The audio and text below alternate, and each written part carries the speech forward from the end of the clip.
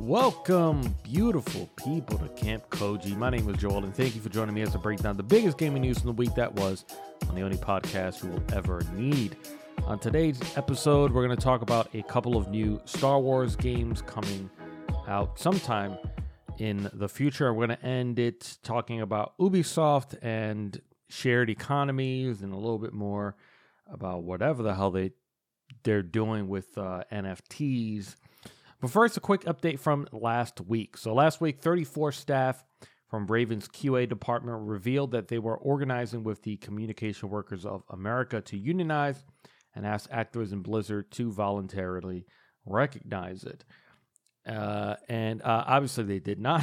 Instead, Activision Blizzard announced it will be forcing a vote with the National Labor Review Board and called on that vote to include everyone at the studio. So this is essentially Activision's attempt to thin the vote and basically roll the dice on Raven as a company, as an entire company, to decline the union. And I think it is a good roll of the dice. Not saying that I wish for this to happen, but just looking at it from the perspective of unions and unionizing, this is going to make it a lot tougher for Raven to become a union. And there was one website that I was reading up on when I was preparing for this story, and I want to say it was gamesindustry.biz, and they brought up a lot of points that I agreed with, which is, when it comes to QA, quality assurance, in video games, a lot of QA employees are not permanent employees. They're usually contractors. These are men and women that are essential to the process, right? They're essential to the creation of the game, but they're actually not direct creators of the game, if that sort of makes sense. Like, it would be really tough to ship a game properly without a QA team present. But that website brought up a lot of good points, which is, will the rest of the company, talking specifically about Raven, have their back in terms of, would they be willing to risk their own jobs in order to defend these testers? And I don't know exactly what happened during that period of time that this QA team was on strike. Were the rest of Raven supportive? I haven't really read any stories about that, but it really brings up a lot of questions in terms of how is it that the rest of this company is going to vote. And I think Activision is sort of banking on them, not being there to defend the QA team, more so than if it was one of the more internal departments, like the art department, for example. There will probably be a lot more camaraderie there in terms of forming a union. The other thing that Activision did was, in an attempt to weaken the QA department's unionization efforts, Activision immediately split them up upon returning to work. So the QA department from Raven was on strike for about, I think it was like 6-7 weeks. And they passed out the union vote cards. They got the majority, which I think they got like 71% or something like that, of Raven's QA team to vote. And basically what the vote meant was that they had a desire to form a union. Not that, hey, once this vote is done, we're officially a union. Because that's just step one. And once that vote went through, as a show of, I guess, good faith, they returned to their jobs. The moment that they did, Activision immediately split them up. And their reasoning for it was citing a common QA practice in the game industry.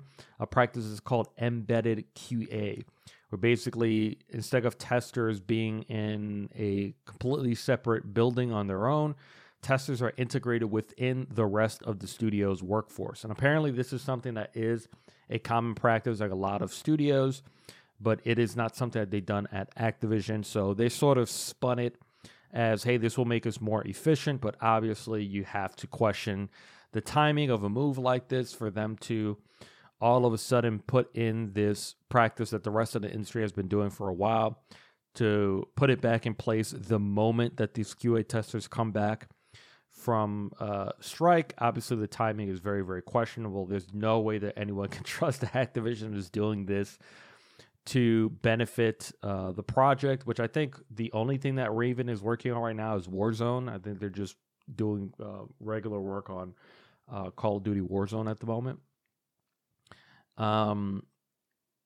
So it's pretty obvious that it is as an effort to once again separate the QA workforce. And I guess from the outside, I look at it and I sort of say to myself, isn't this more beneficial for this union vote? Because now you have these QA members that are more ingrained with the rest of the team throughout, that can probably get closer to other people and maybe convince them to meet outside of work in order to talk to them about unionizing. And I'm sure there's probably a lot of other stuff that Activision is going to be doing in the next few weeks in order to ensure that this vote goes their way. And, from all the information that I think that I have, I just don't see this union vote actually happening. I think a lot of the employees are going to be afraid to lose their jobs. I think a lot of them are going to be afraid of being blacklisted from the industry. I think a lot of them are looking at this Microsoft acquisition as a hopeful parachute for what's been going on with the company, and they would rather not rock the boat before something like that happens. So honestly, I would be very surprised if this vote is successful. Of course, I really hope that it is. This would have a huge impact on the industry. A few weeks ago, we talked about a small developer called Vodio, I think it was, that formed their own union, and they immediately had their company recognize it. So it officially became the first video game union in North America, if I'm not mistaken. But obviously it doesn't, in terms of scale, this will be a much bigger kind of plot on the board of game unionization if a studio embedded in one of the biggest publishers in the industry were able to successfully unionize. When you have something like that happen within a company as big as Activision Blizzard King, it definitely is something that can send waves to other departments, to other companies to make their own attempts. It's similar as what's happening with Starbucks right now, where there was one Starbucks in, I think it was Buffalo, New York, that voted to unionize. I don't think they've been officially recognized as a union, but then it's created I think 50 other locations are now unionizing or casting votes to unionize and things like that. So it's definitely something that can build momentum, which is exactly why Activision does not want this to happen. And fortunately, if and when Microsoft takes this company over, it's not like Microsoft is going to start recognizing unions anyway, right?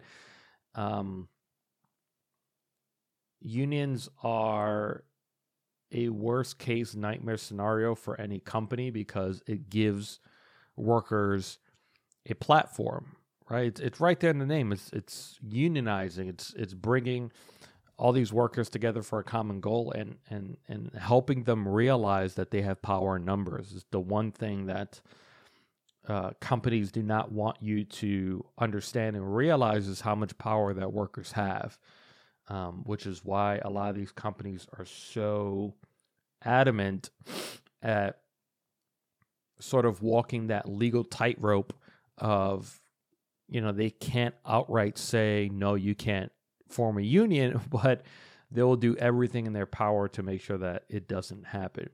On top of that, Blizzard announced a new game via a recruitment tweet titled Unannounced Survival Game.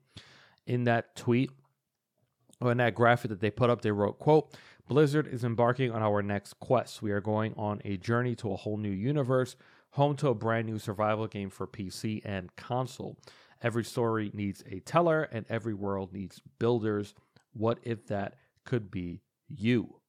Now, this looks to be a sort of pure recruitment effort for a game in its really early stages, so it's kind of likely this game probably won't see the light of day until like 2025 or something like that.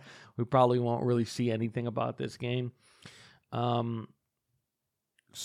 mean, it's interesting because this would be Blizzard's first new IP in 6 years. Overwatch was the last one, or probably, I mean, it would probably be longer than that. Maybe, I mean, the first announced IP in 6 years, but obviously it would take longer for us to actually see what it is, and it obviously could become a valuable intellectual property for Xbox. Obviously, zero chance that this hits PlayStation, for it to be something that's completely brand new coming from Blizzard. Blizzard has become notorious with very, very long development times. I think a lot of it is just mismanagement from part of their producers, but obviously they've become synonymous with taking really, really long to ship games.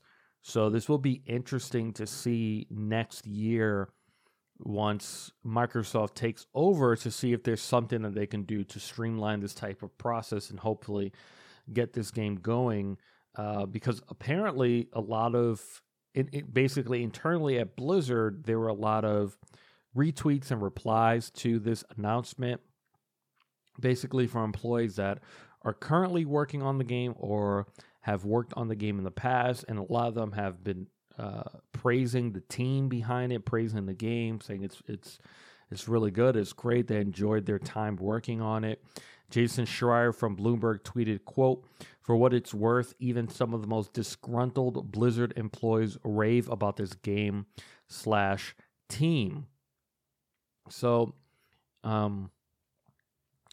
obviously, like I said, this announcement is a little bit weird for them to just sort of come out and say, hey, this is a new game we're working on. This is exactly what it is. There was just a singular piece of concept art that was shown.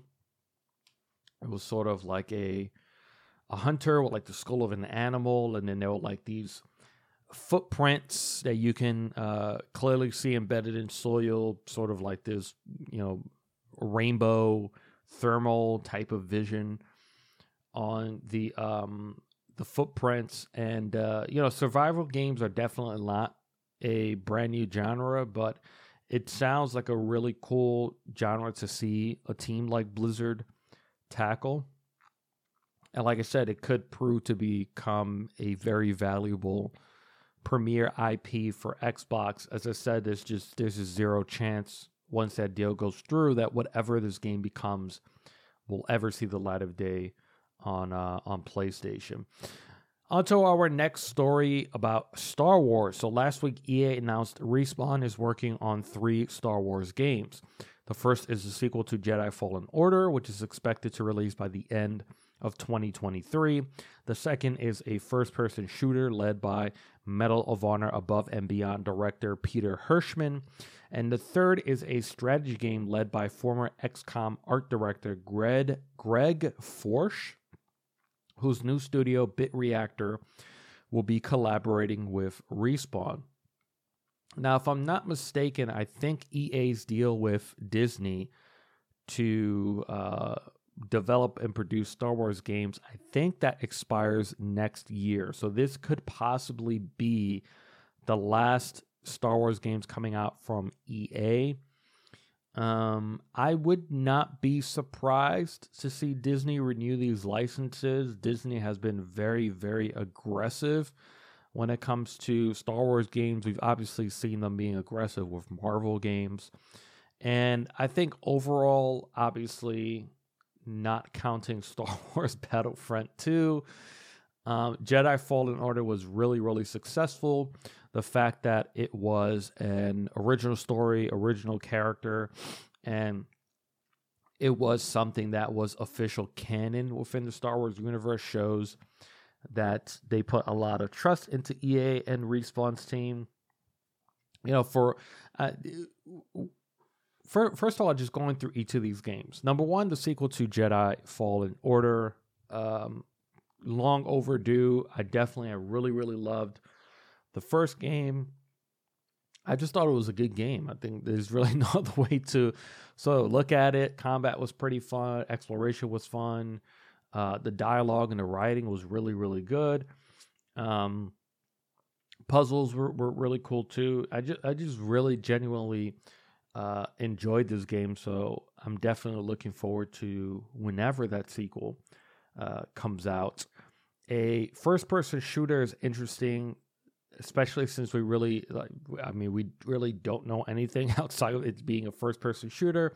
There was basically confirmation that this is not a Star Wars Battlefront game.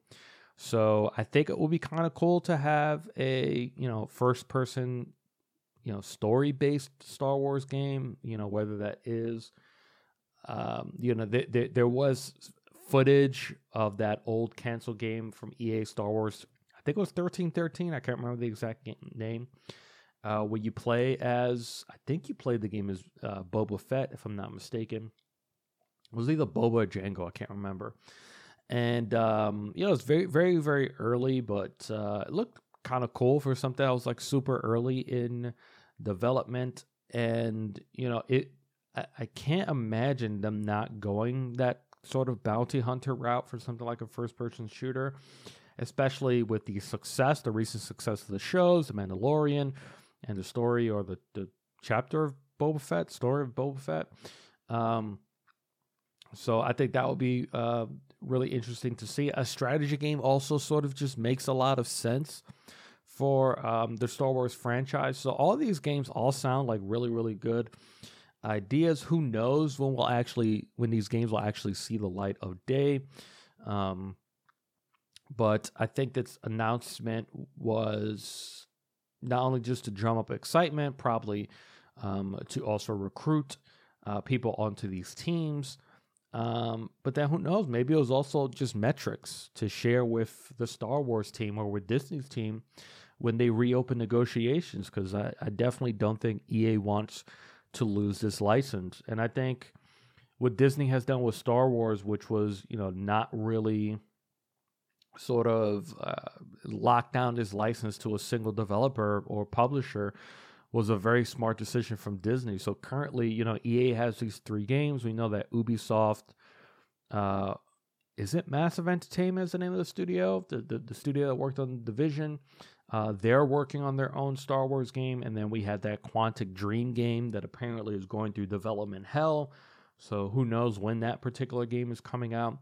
But obviously, there are a lot of Star Wars games in development. I think it was the right call from Disney to do something like that. I think the one takeaway that I took from this announcement was I just don't understand how Respawn is able to do this. Working on 3 Star Wars games on top of continued work on Apex Legends. Obviously, they had a separate team to work on that Medal of Honor Above and Beyond VR game.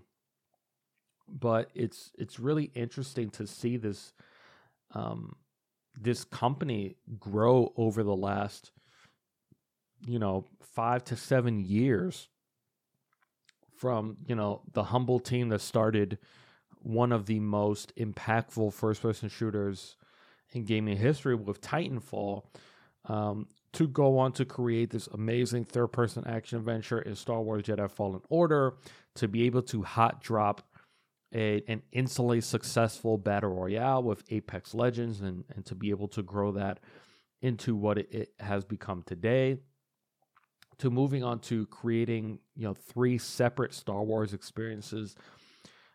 It's pretty amazing.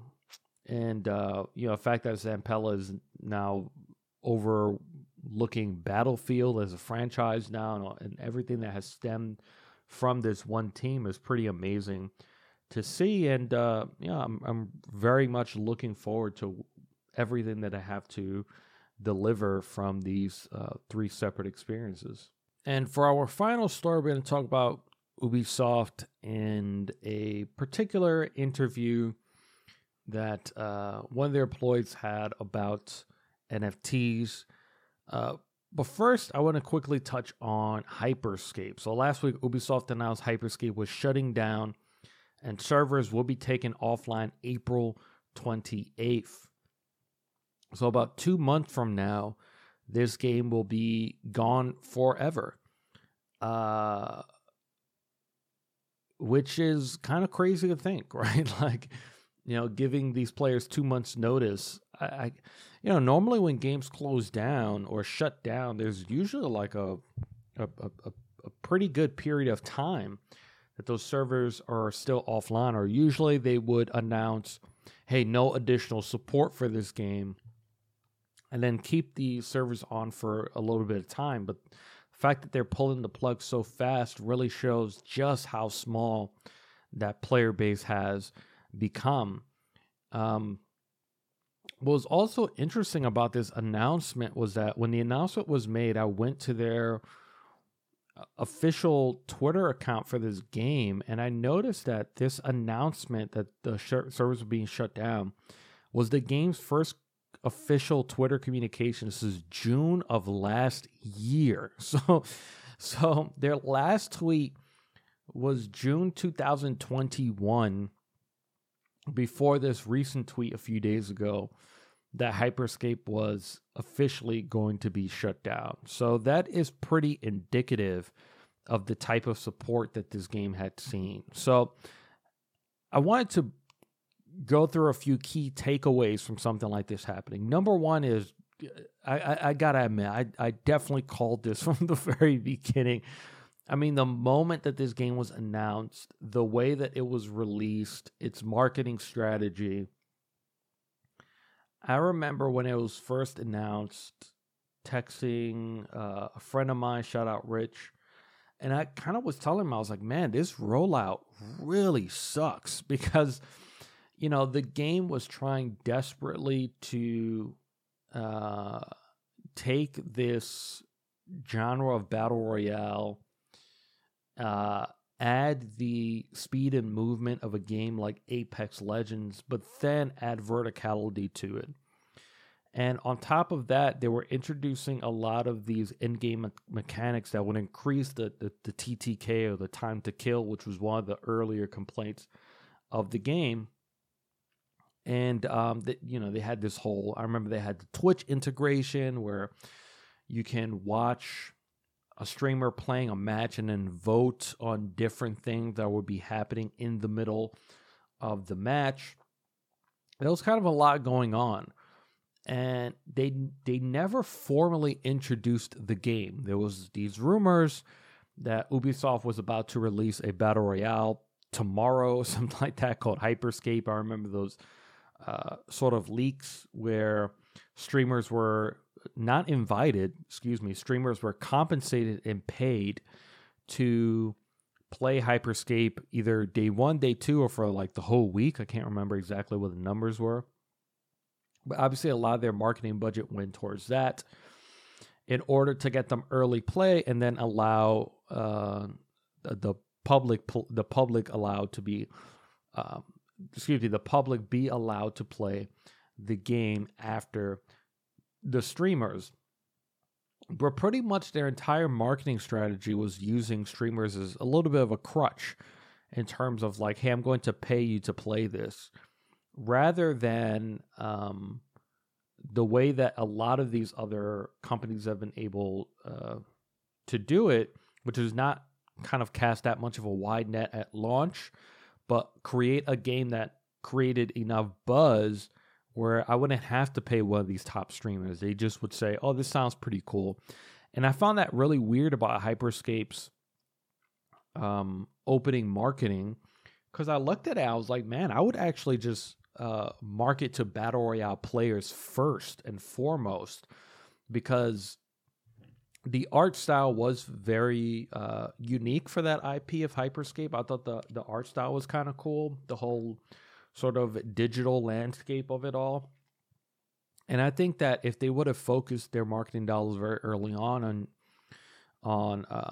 just going after regular Battle Royale players that were just looking for something new, I honestly think they would have gotten all those streamers for free. So the fact that they paid so much money for it, I think it was a huge waste of money. But very early on, I said, wow, these guys are like kind of parachuting right in the middle of this Battle Royale craze. And I just felt like they just weren't doing anything different enough. And I remember saying, this is not going to be easy.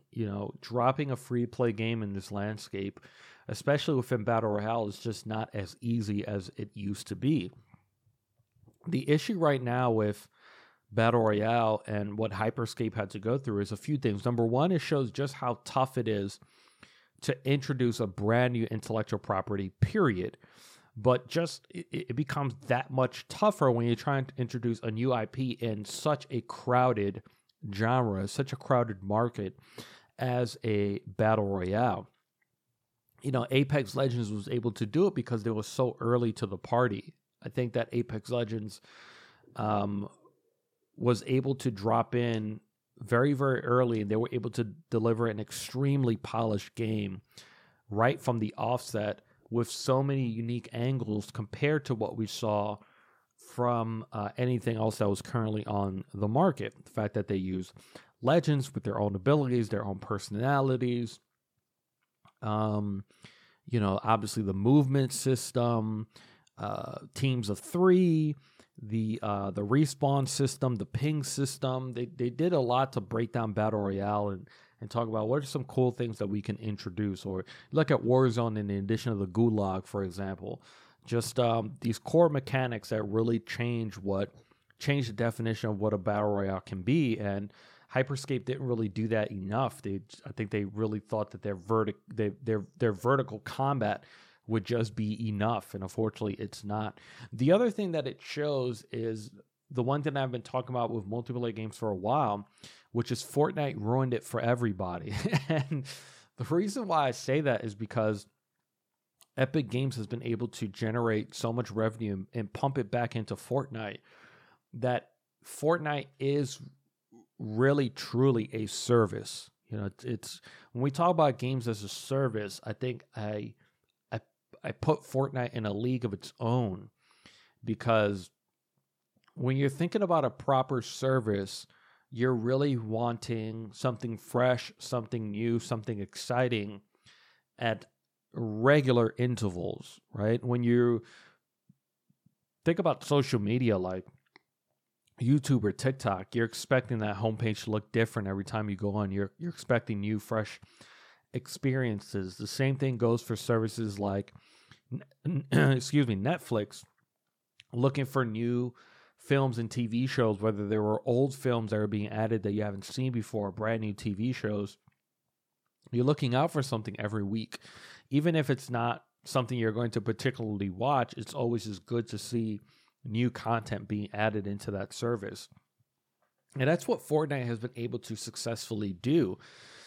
It feels like every week there's things coming in and out of the vault. There are skins going in and out. There are obviously these huge quarterly events. There are these collaborations with different intellectual property. It's very hard to compete with that.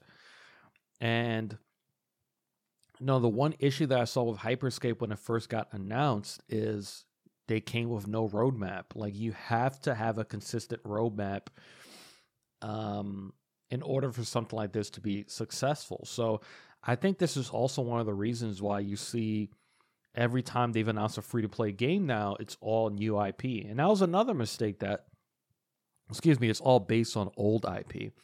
That was another mistake that Ubisoft made with Hyperscape. You have this free-to-play Battle Royale, and in the middle of its execution, it still hadn't found its footing, but yet they were announcing all these other free-to-play games that still haven't even seen the light of day, right? You have Division Heartlands, you have XDefiant, you have that Ghost Recon Battle Royale, which was immediately dumped on the moment that they announced it. Like, you're announcing all these free-to-play games, but the one free-to-play game that you actually executed and released, you're not even paying attention to. It just really didn't make any sense. And just to move on from this, I remember talking about X Defiant. When they announced X Defiant, I said, wow, what a horrible name. First and foremost, has to be one of the worst names I think I've ever seen in any title. But I looked at it and I was like, man, this was the game you guys should release instead of Hyperscape. Because there was one thing that free-to-play was missing, and it was a free-to-play deathmatch game. And Halo Infinite has satisfied that itch. But free-to-play shooters have become synonymous with like Battle Royale. And I was like, man, there's like this big gaping hole in free-to-play deathmatch. And I also say that there's a hole currently for free-to-play arena shooters, which we haven't had.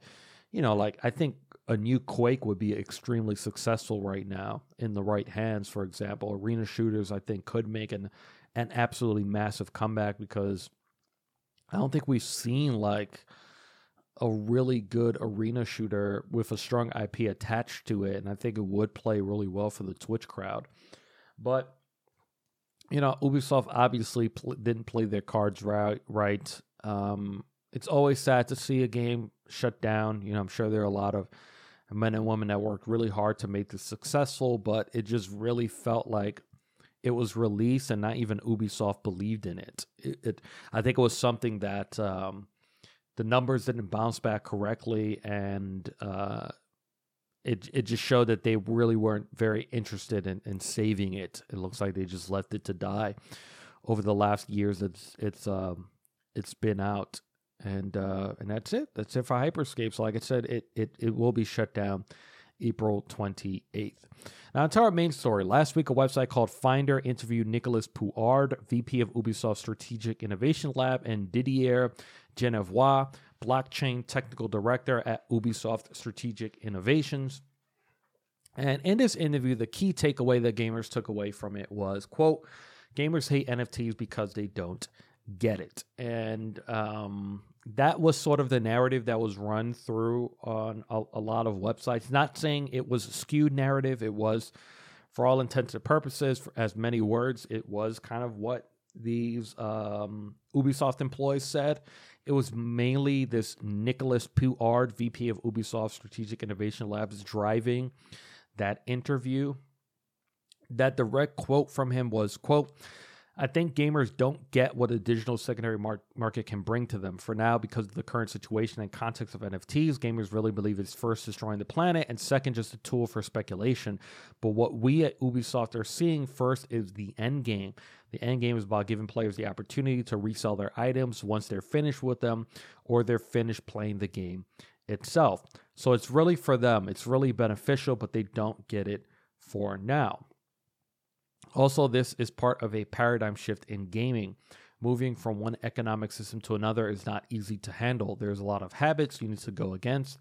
A lot of your ingrained mindset you have to shift. It takes time. We know that. Now, this entire interview, honestly, top to bottom, when you read it, it really feels like it was controlled by Ubisoft. It feels like the questions sound like the interviewer is trying to get to the root of the issue, but they still turn out to kind of be softball questions. It really just feels very prepared when you read those answers to the questions. It feels like, you know, it's like Ubisoft is interviewing themselves, you know, and you know, to basically say what this guy had said, which is another weird layer to it, for me to believe that this was controlled by Ubisoft, and that for them to still get it so wrong is just weird as hell, man. It just went against everything that I've ever known about public relations from, you know, my time doing it in gaming. It's so weird because to say something like this, you're basically doubling down. And it's just immensely disrespectful for you to run a company and say, yeah, our consumers just don't get what we're doing. At that point in time, if that is a sentiment that is going on in your company, then you have to take responsibility for what's happening, like first and foremost.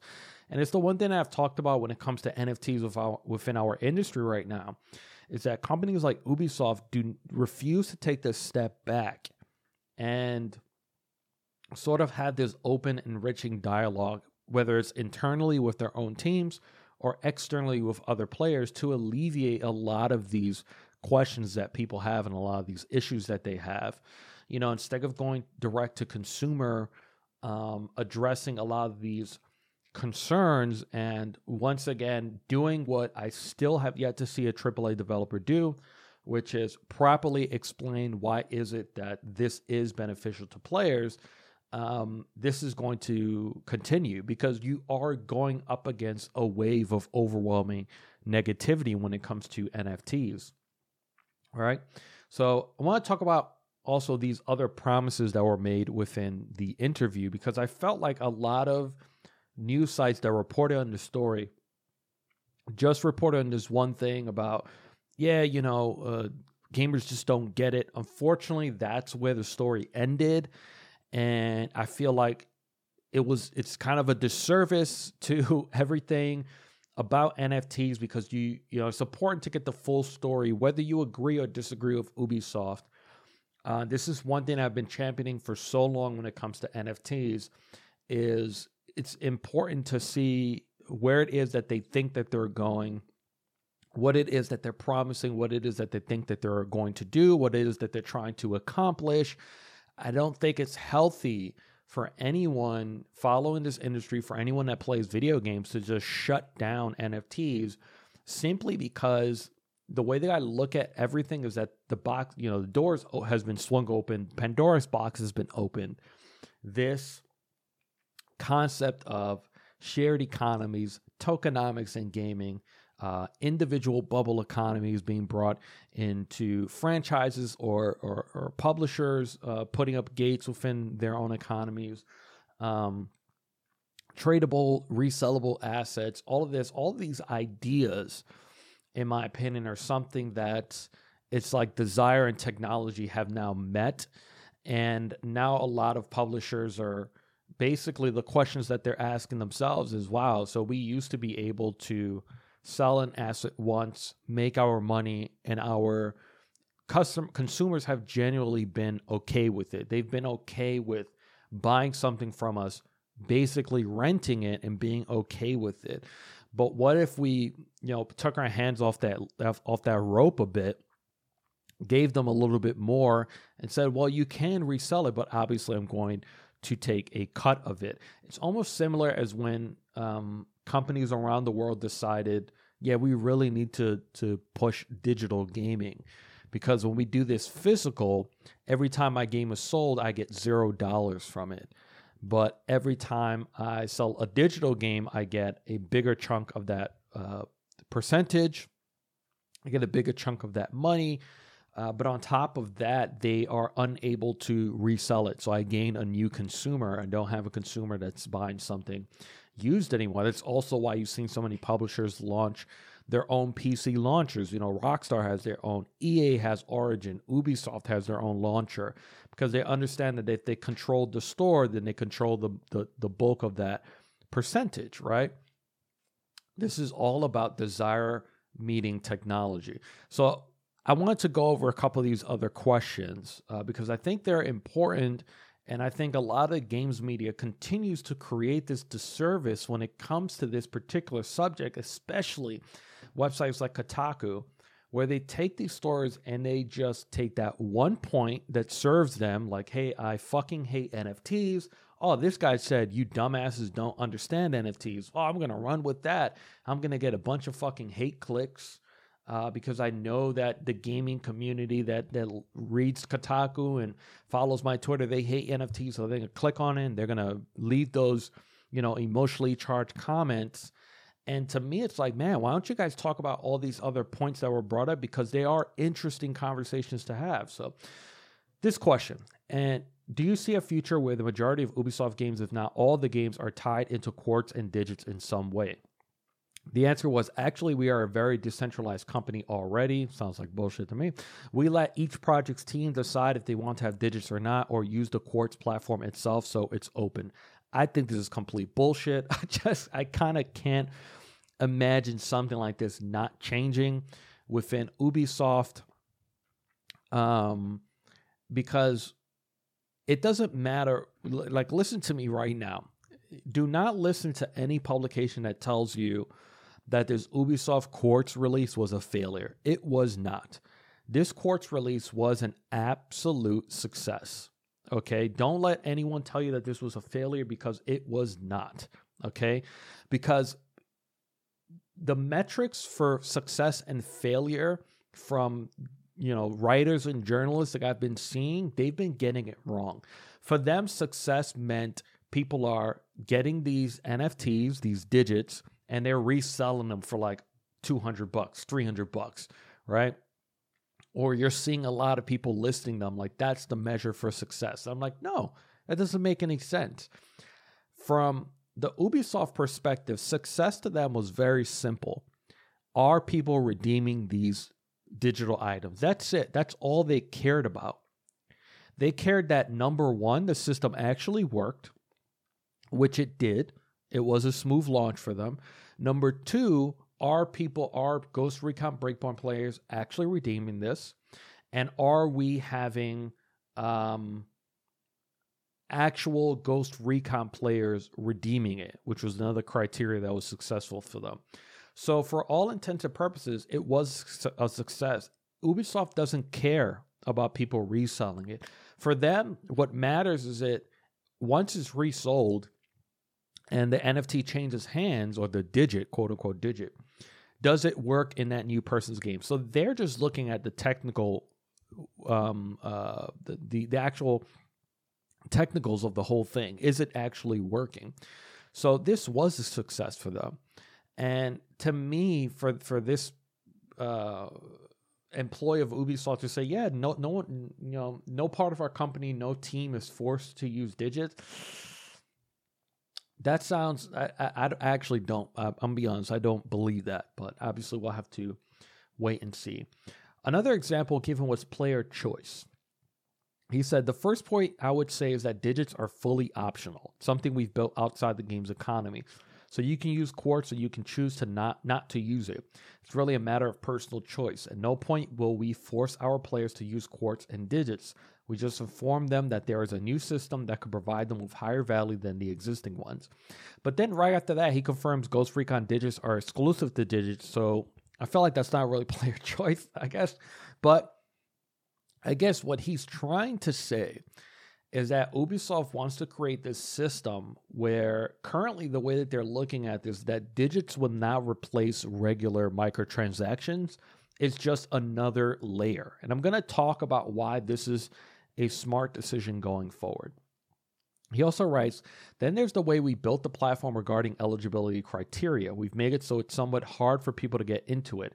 You must purchase the game. You must play at least 2 hours. So it's a bit complicated for pure speculators to go there and invest and inflate the markets.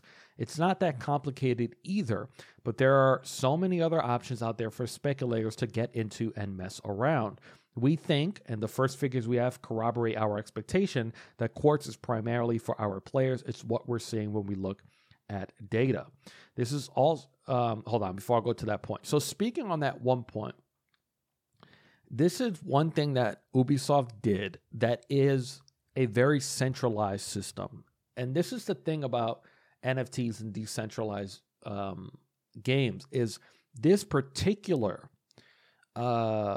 mechanic that they added to these drops is very centralized, right? You need a Ghost Recon account, or you need an Ubisoft account.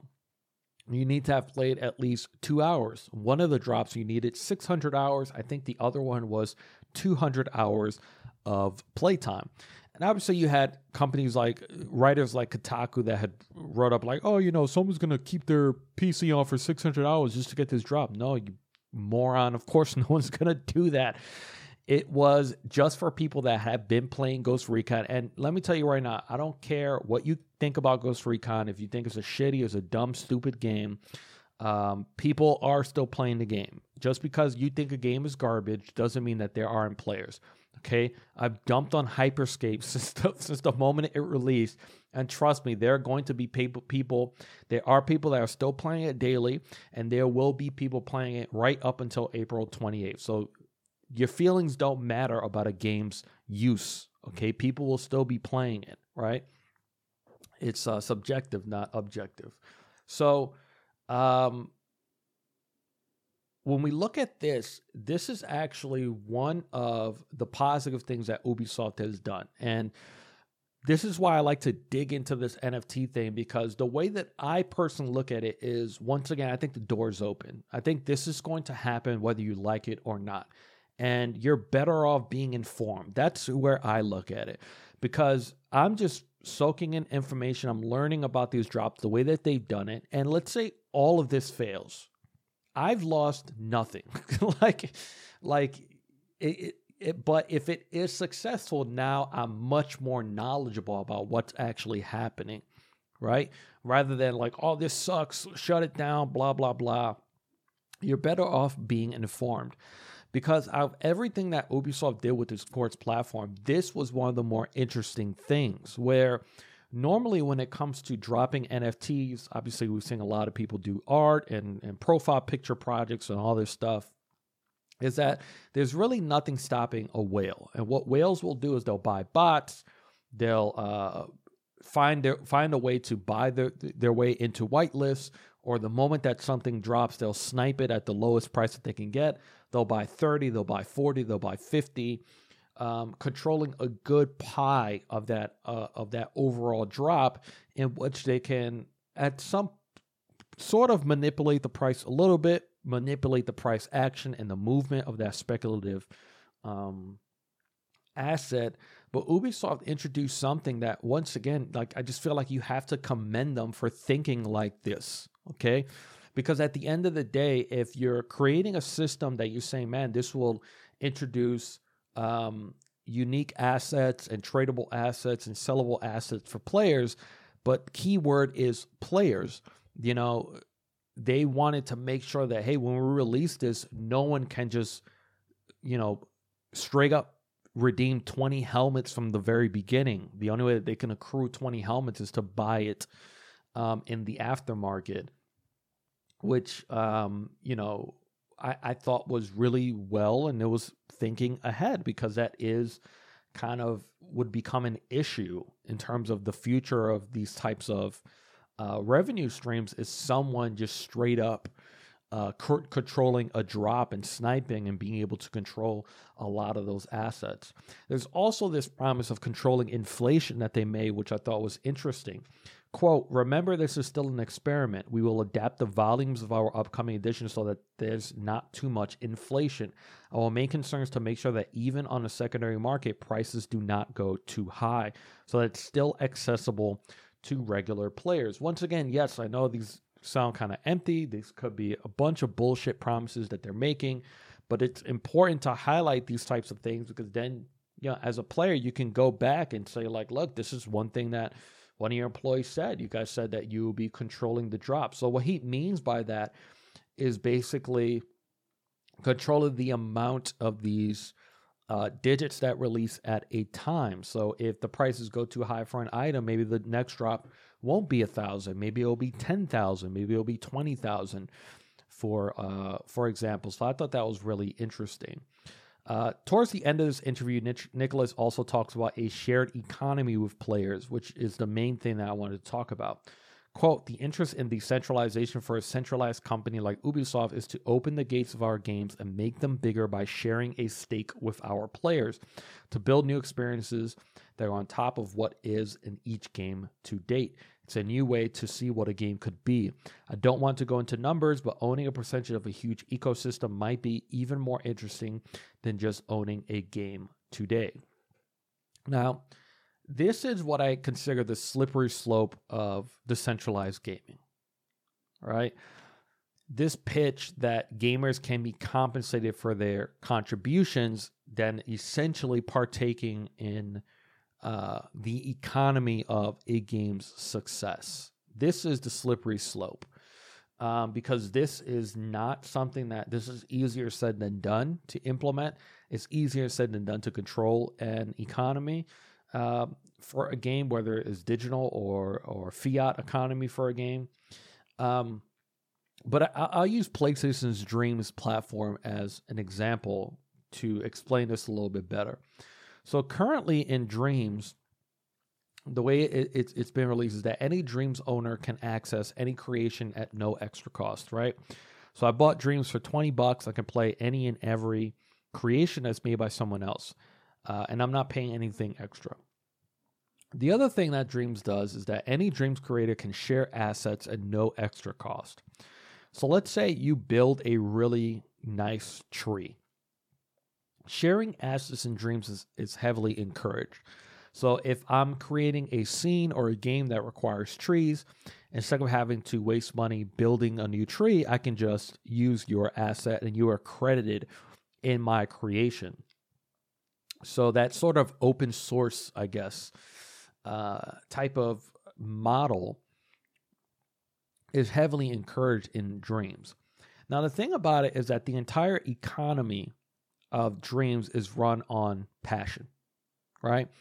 Creators create because they love it. That's it.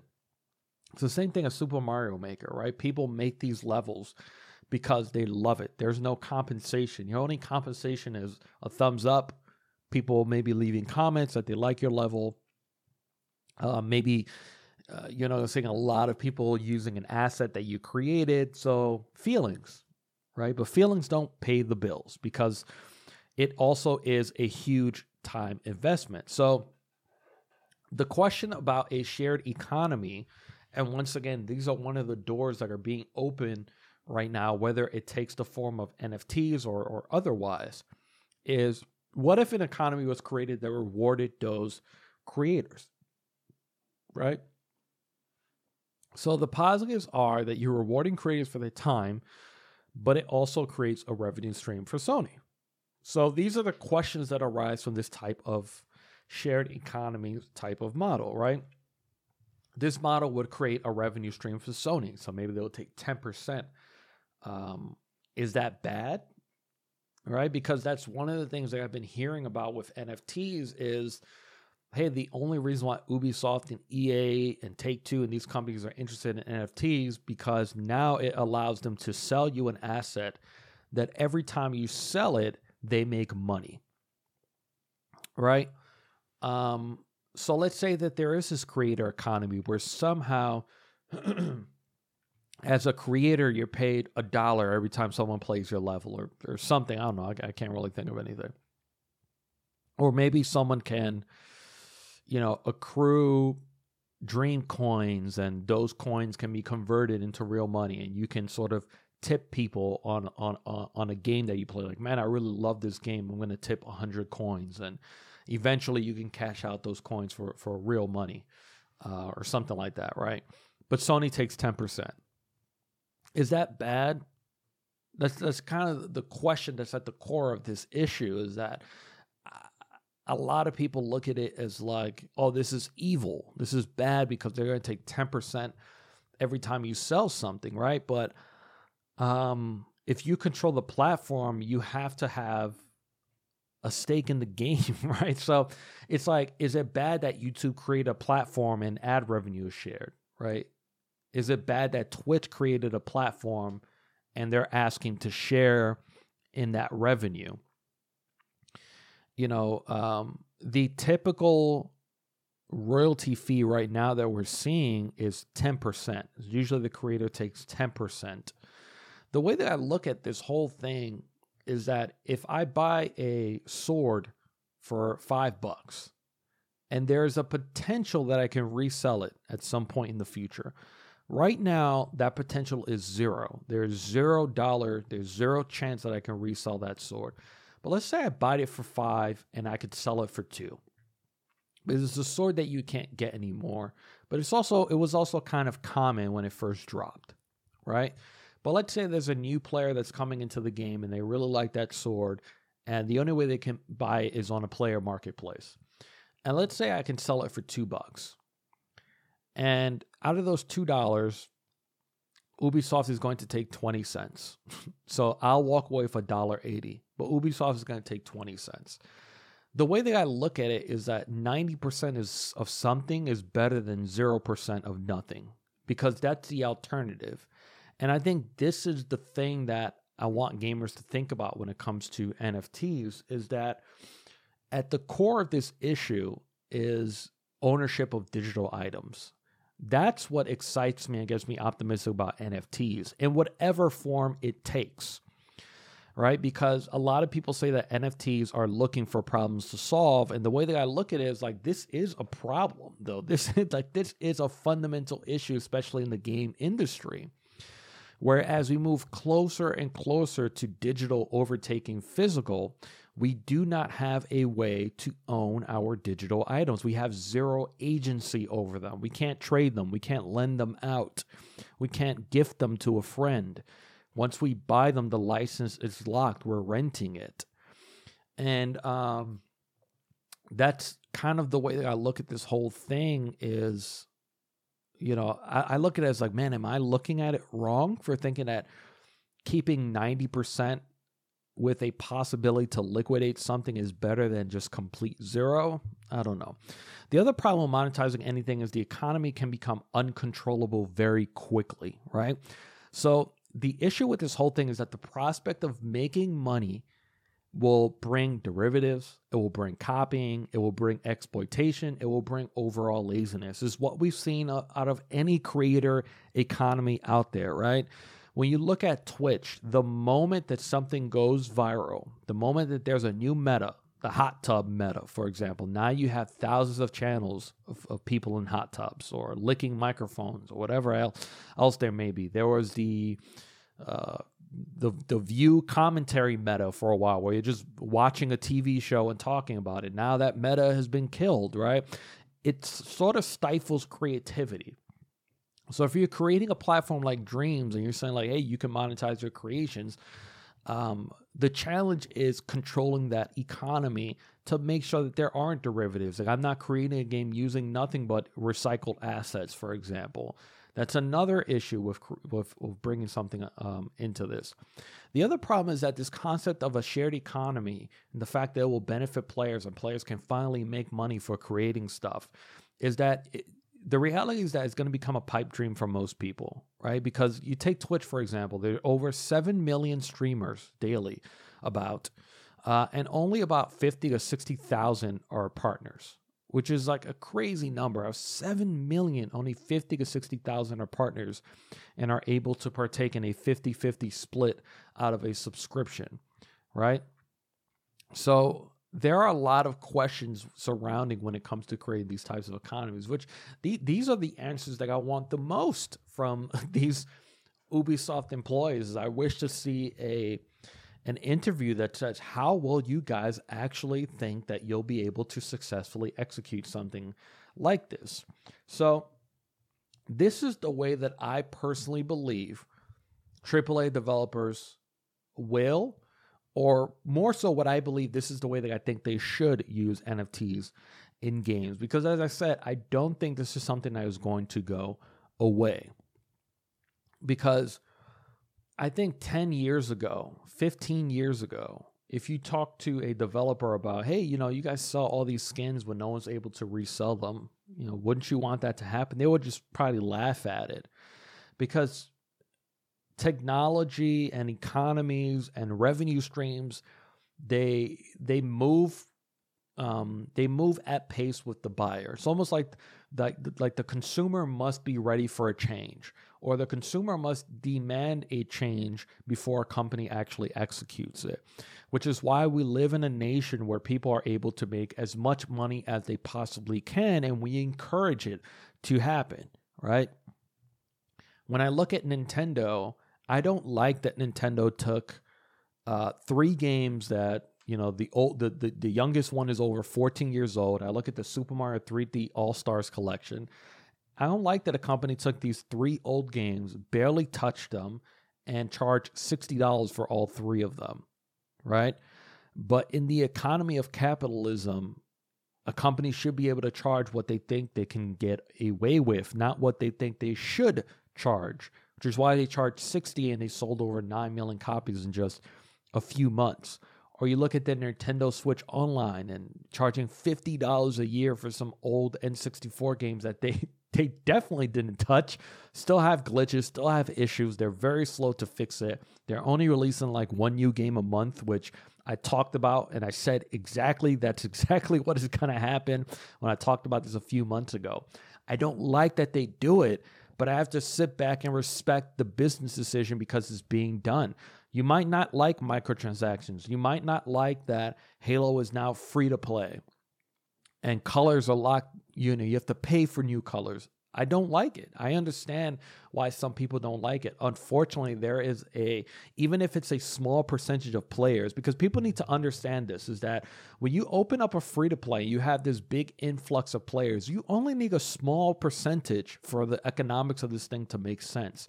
You just need a really healthy, 10%, maybe even less than 10%, to spend more within a few months that they would have spent, or you would have made off that one consumer by buying this game $60 at retail. You just need a percentage of those people to really stimulate that economy and for the math to make sense for this game to be free and open to all players, for it to make sense. And I think the same is going to happen with NFTs. When you look at what happened with Quartz and Digits, you have these journalists that are telling you, wow, what a massive failure. They're laughing at Ubisoft. It's like, you morons, look at this. No one wants these things. They're selling for like $20. You bunch of idiots, you failed. And I'm like, bro, perspective. You guys are looking at it from the completely wrong way, right? We're in the middle of a gaming,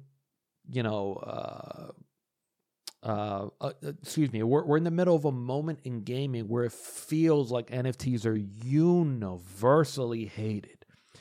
And Ubisoft took one of their most poorly performing games, Ghost Recon Breakpoint, and they were able to, I think all digits were redeemed. I don't know about you guys, but that's a success, right? Once again, they took one of their most poor performing games that's been out for years, and somehow they had, remember, only players, only people that Ubisoft account that were actually playing the game were able to redeem these digits, and the digits were still being redeemed.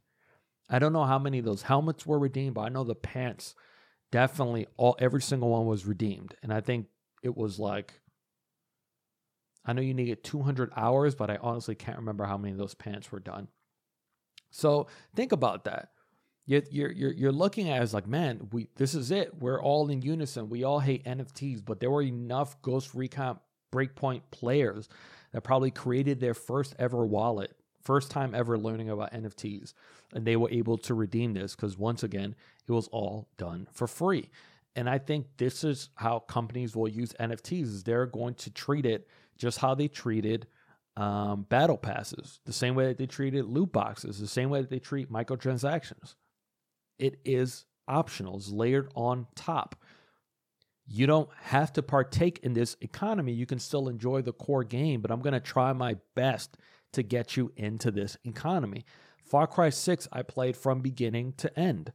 The moment that I booted the game up in the main menu, hey, buy these new skins, look at this car. When I go to change the outfit for the dog that I had with me, they were trying to sell me additional outfits. No, I'm not the guy. You're not selling to me. I'm sorry. I'm not the guy that's going to spend money to make my dog dress differently, or I don't care about the skin, especially in a first person game. I don't care what the car looks like, right? I'm not the ideal consumer for that, right? It's optional. It's layered on top. As much as people want to, oh my God, these games are filled with microtransaction, blah, blah, blah, blah, blah. Like, this isn't like mobile gaming where at the end of every level of Far Cry, I'm hit with an ad to buy some new shoes, right? It's really not as forced as people want to make it. So this is how I think companies will use NFTs in their games. Because once again, love it or hate it, this is going to become a legitimate revenue model, or I believe it will. Okay, and if it doesn't, whatever, I'm wrong, right? But we'll have to wait and see, right? So first and foremost, I think that the door is now open for resellable digital assets, whether it's NFT or not. I think that what will happen is that I think Ubisoft will offer NFT benefits to willing participants and create NFT marketplaces and allow them to be accessible to unwilling purchasers. So I think the best way that this will be used is that you're using NFTs as rewards for in-game accomplishments, right? Almost like a free battle pass tier, but you can only access it if you create a wallet. So I look at it as like, I think Ubisoft's strategy should be similar to what they did with Uplay. Uplay was like one of the worst things that Ubisoft ever did. It was very annoying. It was cumbersome. It felt bloated. It was like layered on top of the games. It didn't really work right. It was like a website built into each game. It was just ugly. It didn't really work. The rewards usually kind of sucked. The UI wasn't very good. Just everything about it was wrong. But it also creates a good use case for what they're trying to execute with NFTs, where you tell people like, look, NFTs and whatever, we'll call them digits. Maybe they create the Ubisoft Quartz Pass. Like that's the new Uplay. You can sign up for this. It's optional. But when you do in-game achievements and accomplishments, now you get just free items. And maybe they obviously elevate the, They elevate the, Jesus Christ, what's the word that I'm looking for? The quality, that's the word. They elevate the quality of those items that you're able to redeem. The other thing I think is going to continue happening is I think publishers like Ubisoft will continue to centralize their marketplaces. Buyers can buy NFT exclusive access, but only wallet holders will be able to acquire, sell, and eventually evolve those assets. This coaxes non-NFT players to join, basically the chance to make money. Ubisoft centralizing assets, locking acquisition behind played accounts and play walls will be a good way to fight outside speculation and whales, but it also proves something that, people that have been in NFT space have talked about for a while, which is the concept of decentralization is a tightrope. And companies like Ubisoft I don't think they're very interested in losing total control over the assets that they create. So the smartest way to introduce into the game is going to be to make them optional and be very, very forceful in that messaging to say, hey, we heard this loud and clear. We just want you guys to know that the regular way that you guys acquire assets, microtransactions, assets unlocked in-game, none of that is going to change. If you don't want anything to do with NFTs, if you don't want to buy and sell assets, it's fine. We have no desire to turn every single piece of digital item into an NFT. If you don't want to deal with Quartz, you don't have to. If you want to, you can sign up for the Quartz Pass. The same thing as Uplay, right? Uplay, a lot of people found it annoying. Nope, I don't want anything to do with that.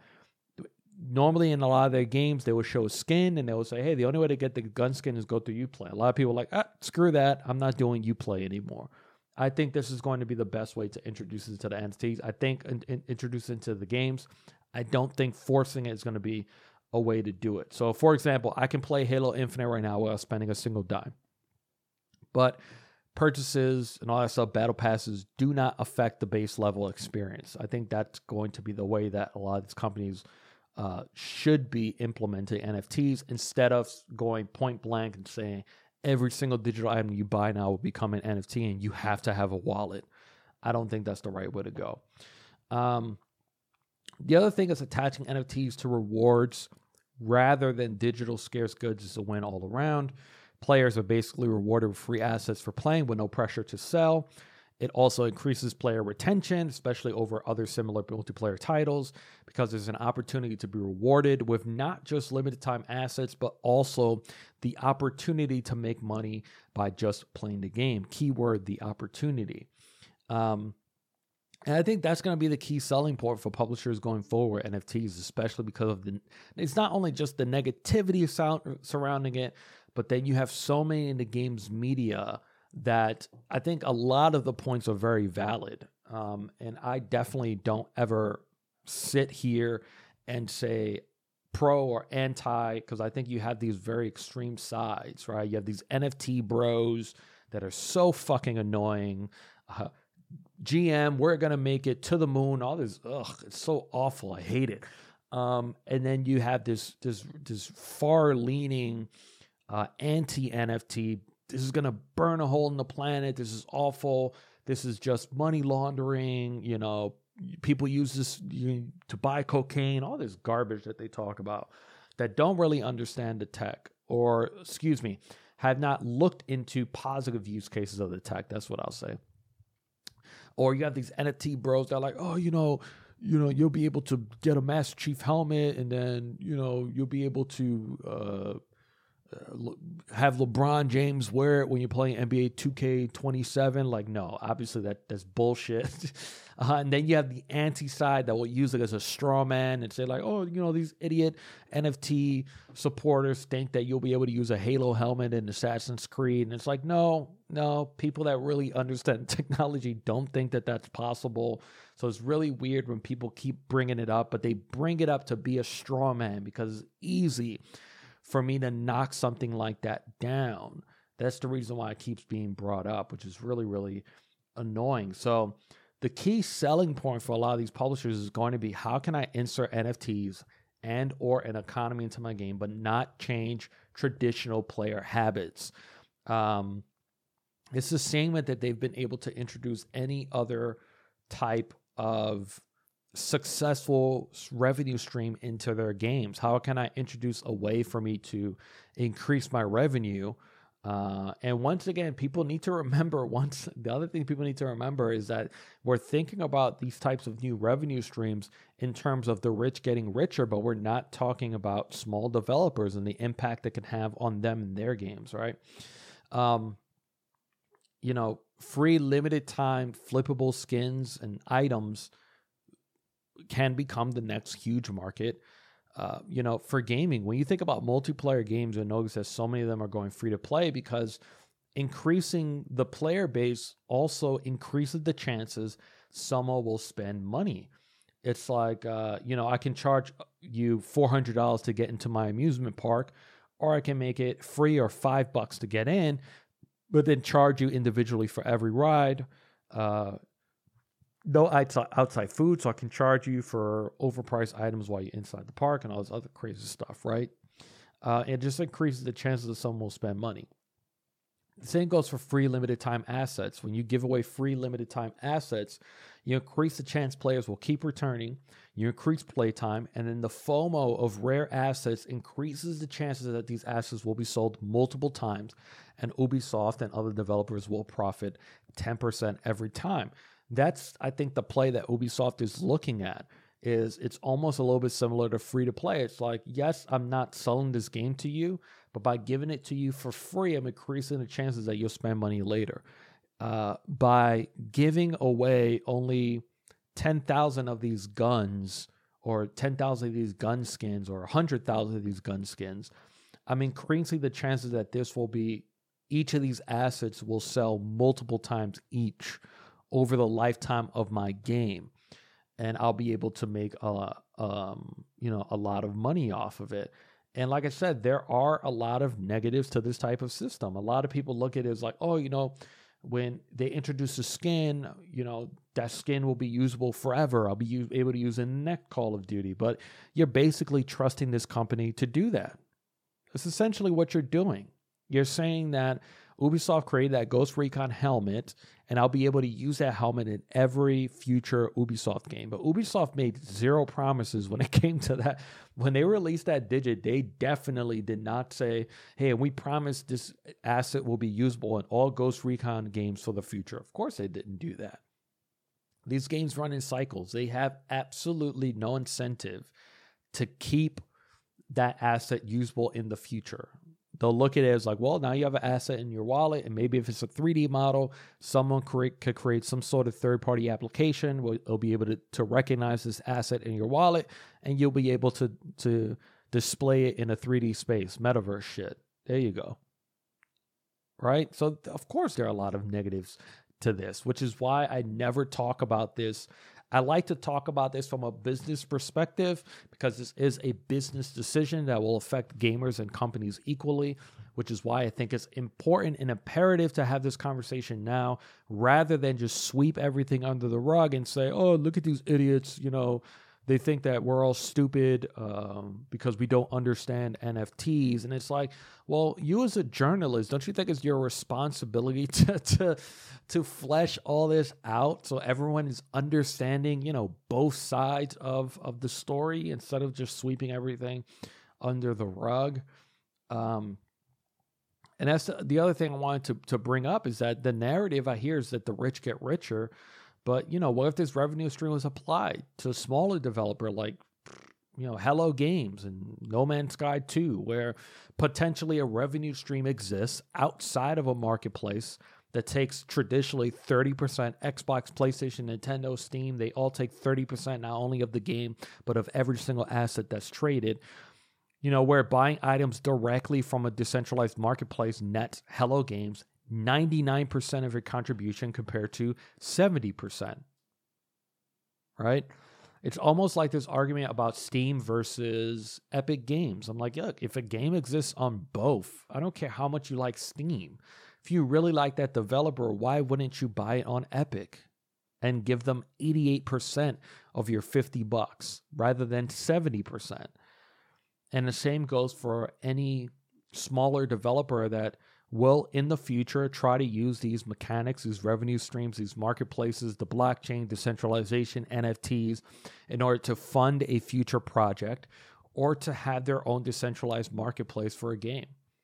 A lot of these will be on PC, having their own individual launcher. Maybe, they'll use websites like Rarible, which have very low fees. A blockchain like Tesla's, which is not energy intensive, in order to buy, sell, and trade assets so that it doesn't go through a third-party marketplace like Steam or Xbox or something like that, or Microsoft, where, once again, the marketplace will take a 1 to 2% for facilitating the transaction. Usually the average is 1 to 1.5%. As proof of stake blockchains get better and better, a lot of their fees are turning to actual pennies, for example. So more of that money goes to the smaller developer. To me, it's like, okay, this is an interesting exploration of the technology, but we're so stuck on people selling pictures of penguins that, we can't really even have the other conversation. The big negative also of a shared economy in a game is the unfortunate reality of this entire situation, which is how exhausting all of this is. Because in the year 2022, it genuinely feels like everything is monetized. Like there's no leisure activities. Everything has to be an opportunity to make money. And this is the sad truth. This is why I hate all of this. I don't like speculation. I don't like any of this in video games, because I, like a lot of gamers, want video games to remain a very pure activity of fun, as it should be, which I think single player will remain that way. But multiplayer has turned into this monster of its own, where there's almost like there's no leisure or pleasure when it comes to multiplayer games. Like I personally myself have stopped interacting with multiplayer games because it feels like every single time I play, I have to be sweating. Like I have to win. Like I have to be perfect every time, or I get screamed at or cursed out on by my fellow players, because it's like they've taken it way too seriously. Now imagine with money involved. It's like people telling you, man, why are you just playing games? Like you can stream playing those games, potentially make money. Why are you just playing a game? Why not record it and then you can post it on YouTube so you can potentially make money? We're taking an activity that was traditionally looked at as, hey, you're just doing this for fun. You're doing it for you to enjoy it. And then a revenue model like Twitch was introduced where it said, hey, that one thing that you did for fun and stress relief, why not now take it, turn into an entertainer, reintroduce that stress. Now it's not stress relieving anymore. And now you're having to entertain people for 4 hours a day, and you're turning it into a potential job, a potential to become the next ninja, which is not easy. And now you're investing time, and time equals money, but there's no guarantee that you're actually going to see something in the end of it. this is it's the dark cloud that hangs over all of this, in my opinion. I don't like having this conversation, to be honest. I don't like thinking about speculative markets. I don't like thinking about video game skins one day being considered a speculative asset rather than it just being a skin for a game, right? I don't want to have these conversations. But at the end of the day, I think ignoring them is just as bad. And it's the one thing I think a lot of websites are still doing to this day, is that they're ignoring the reality of something like this being very real and actually happening. You know, companies like Square Enix introducing tokenomics into their game and trying to economize and monetize every single action. It's a very real danger. And it's something to be concerned about, because there are a lot of dreams that are going to be sold, right? There are going to be these dreams of, you know, man, wouldn't it be great if you could get paid for creating, you know, Minecraft structures and all this different stuff, right? But the reality of it is not going to be that easy. It's not going to be the same. So it really is one of those things when it comes to NFTs. I'm right there with a lot of gamers where it's like, man, I kind of don't like this direction that we're heading.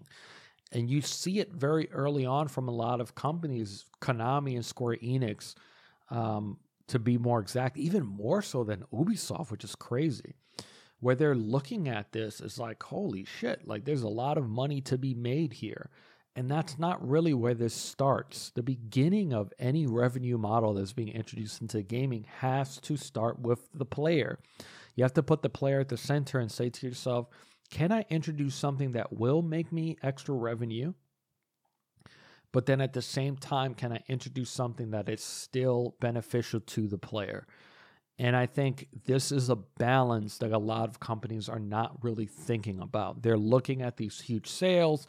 They're looking at these speculative assets and these communities being built, like the Bored Apes Yacht Club, which hit 100 Ethereum. A single Ethereum right now is $2,500. So you can do the math, how much each of these assets is costing right now. And they're thinking to themselves, holy crap, every time someone sells a Bored Ape at $200,000, those creators take 10% of every one of those sales. And that's what they're looking at. They're not thinking about how can this benefit the player. They're thinking, how can this benefit me as a company? How can I make more money? We see what happened with Activision. We saw what happened with Blizzard when the greed is involved. And unfortunately, it's so unfortunate. We live in a country, we live in a time right now where greed is not only celebrated, greed is rewarded. Where you're rewarded in these different economies and these creator economies for being lazy. You're rewarded for getting away with shit. You're rewarded with stealing ideas and not crediting other creators. You're rewarded for taking other people's works and scripts and plugging them into your own. The loudest person in the room is rewarded. It's not the person that came up with the joke. It's the person that repeats it and just says it a lot louder. So, you know, there is a lot of darkness to this. To me, it's more about navigating through it and hoping to find a light at the end of the tunnel. But I feel like so many of these websites are doing such a major disservice to this industry, because all they're doing is sweeping this shit under the rug. They're plugging their ears alongside with their readers, and they're just hoping that this is going to go away. And the way that I look at it is there's just too much money flowing into and out of this economy. And right now it's absolutely a bubble. It absolutely is. I tell people all the time, 99% of these NFT projects that are being built are going to absolutely fail. Even the ones that you think are doing really well right now. You know, a lot of people like to compare the NFT craze to Beanie Babies. And I love this quote that was brought up by Gary Vee, which was, even though Beanie Babies failed, Plush did not. right? When you think of the economy of just plush toys, it never died, right? It's just that particular one intellectual property of Beanie Babies had its moment, right? It rose to the top. It was part of pop culture. And now it's just not as valuable as it used to be, which is, like I said, 99% of these things are going to die. But this concept, this idea, the blockchain and all this stuff, it's going to be very hard to close that door. So we're better off having these conversations right now. And it's important to have a conversation. It's important to have a dialogue where you're not existing on just so far into one side's ass that you're not listening to the other side. And the same goes for NFT, the NFT bros. Oh, you just don't get it. You just don't get it. Fuck you. And the same thing to the other side, which is like, oh, you idiots are paying for photos, right click save and all this bullshit. And it's just like, you know, you're just you're better off trying to understand exactly what is happening with all of this, even if you have no interest in buying and selling anything at all. This week's hot releases: tomorrow, February 1st, Life is Strange Remastered Collection, PC, PS4, PS5, Xbox One, Xbox Series X. February 3rd, we have Sherlock Holmes Crimes and Punishments coming to Switch. February 4th, we have Dying Light 2 Stay Human, PC, PS4, PS5, Xbox One, and Xbox Series X. Now it's time to wrap it up. The stories we didn't have time to get to. Valve has announced Stream Deck orders will open and start shipping February 25th based on the order in which reservations were taken. Purchasers will then have 3 days to complete their purchase, or their slot goes to the next person in line. Look, Valve was able to come in with a completely unannounced product, okay? And I understand that they solely control the manufacturing and the distribution of this item. But the fact that they came in and solved the secondary market issues that we're seeing a company like PlayStation battle for years is laughable. Because they did the smartest rollout I think I've ever seen a company ever do. And you see how much it's impacted the secondary market. Right? Way less people have been buying on the secondary market. There've been way less listings, and I've been following it. On eBay, the listings have restarted because this thing is about to come out. But the fact of the matter is that right now, the secondary market exists for one purpose. It is, you were interested in a Steam Deck, you ordered it, but you were late. So for some reason, you're impatient, you can't wait, so you're going to pay the extra $500 to get your Steam Deck early. That's the only market that exists. There is no market for people that were not able to get a Steam Deck the same way as PlayStation. It was a brilliant rollout. This is also a brilliant way of doing it. They're shipping it February 25th. If you are on that first list, you're going to get an email. You have 3 days to complete your purchase. If you don't, your spot goes to someone else. Brilliant. Just a very, very smart way that Valve has executed this. Big ups, big shout out to Valve for doing it this way. And that's it. That's really all I wanted to bring up about that. And finally, the first trailer for the Halo TV series dropped yesterday alongside an official date, March 24th. This thing looks way better than it has any business looking. We're talking about a show that is at least 7 years in development. It's been since we first heard. I think it might even be 10 years since we first heard about a Halo TV show, going through so many directors. You know, remember at one point it was supposed to be on Showtime. You know, you're talking about networks. Now it's different networks, different directors, different writers. And for it to finally arrive like this, and then we finally see it, and it's like, holy shit, this looks really, really good. It looks like it has a unique story compared to what we've seen in the Halo games. A lot of the assets are just like 1-1. You look at that energy sword. You look at the elites. You look at the Spartans. You look at Halo Master Chief's armor. The fact that I think the actor's name is Pablo Schreiber. I think it is. I might be 100% wrong, but a great actor. The way that they filtered his voice so it sounds like Master Chief, I thought was really smart.